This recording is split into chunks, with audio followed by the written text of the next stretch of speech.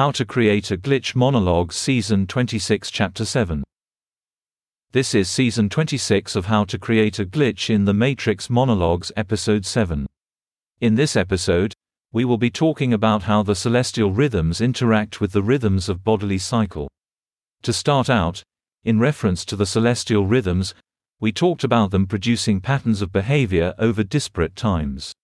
We talked about how they may play a role in the undirected historical cycles of history which calibrate the population to given timeframes.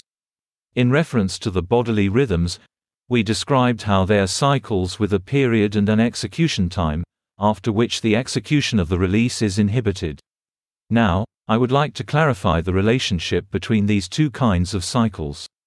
Since we know that the celestial rhythms make execution of a release more probable at certain times, we can say that by conditioning our bodily rhythms, the celestial rhythms cause substitution or displacement of other rhythms.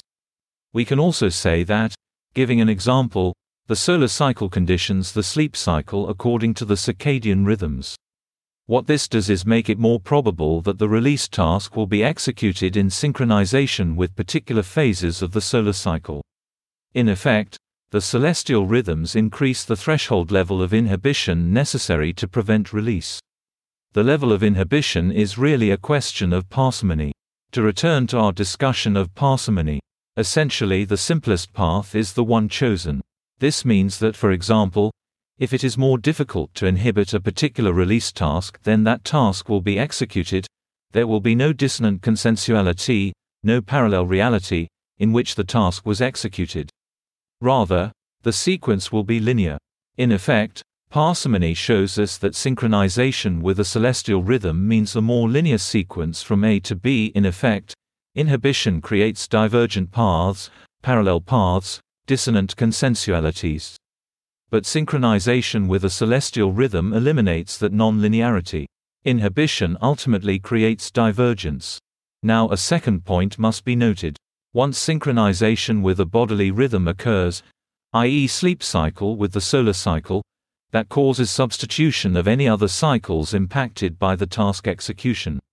So for example, if sleeping during the night means that you can't urinate or eat while sleeping, then those rhythms are impacted by substitution or displacement of task execution. In other words, there is not a direct relationship between the cycles of bodily rhythm and the celestial cycles, but rather an indirect one, through synchronization. The point in the preceding paragraph tells us that if you wish to produce a divergent, non-linear reality, one composed of dissonant consensualities, then you must undermine the synchronization of your bodily rhythms with the celestial cycles. That's the end of the podcast for today. If you enjoyed it, please like, comment and subscribe.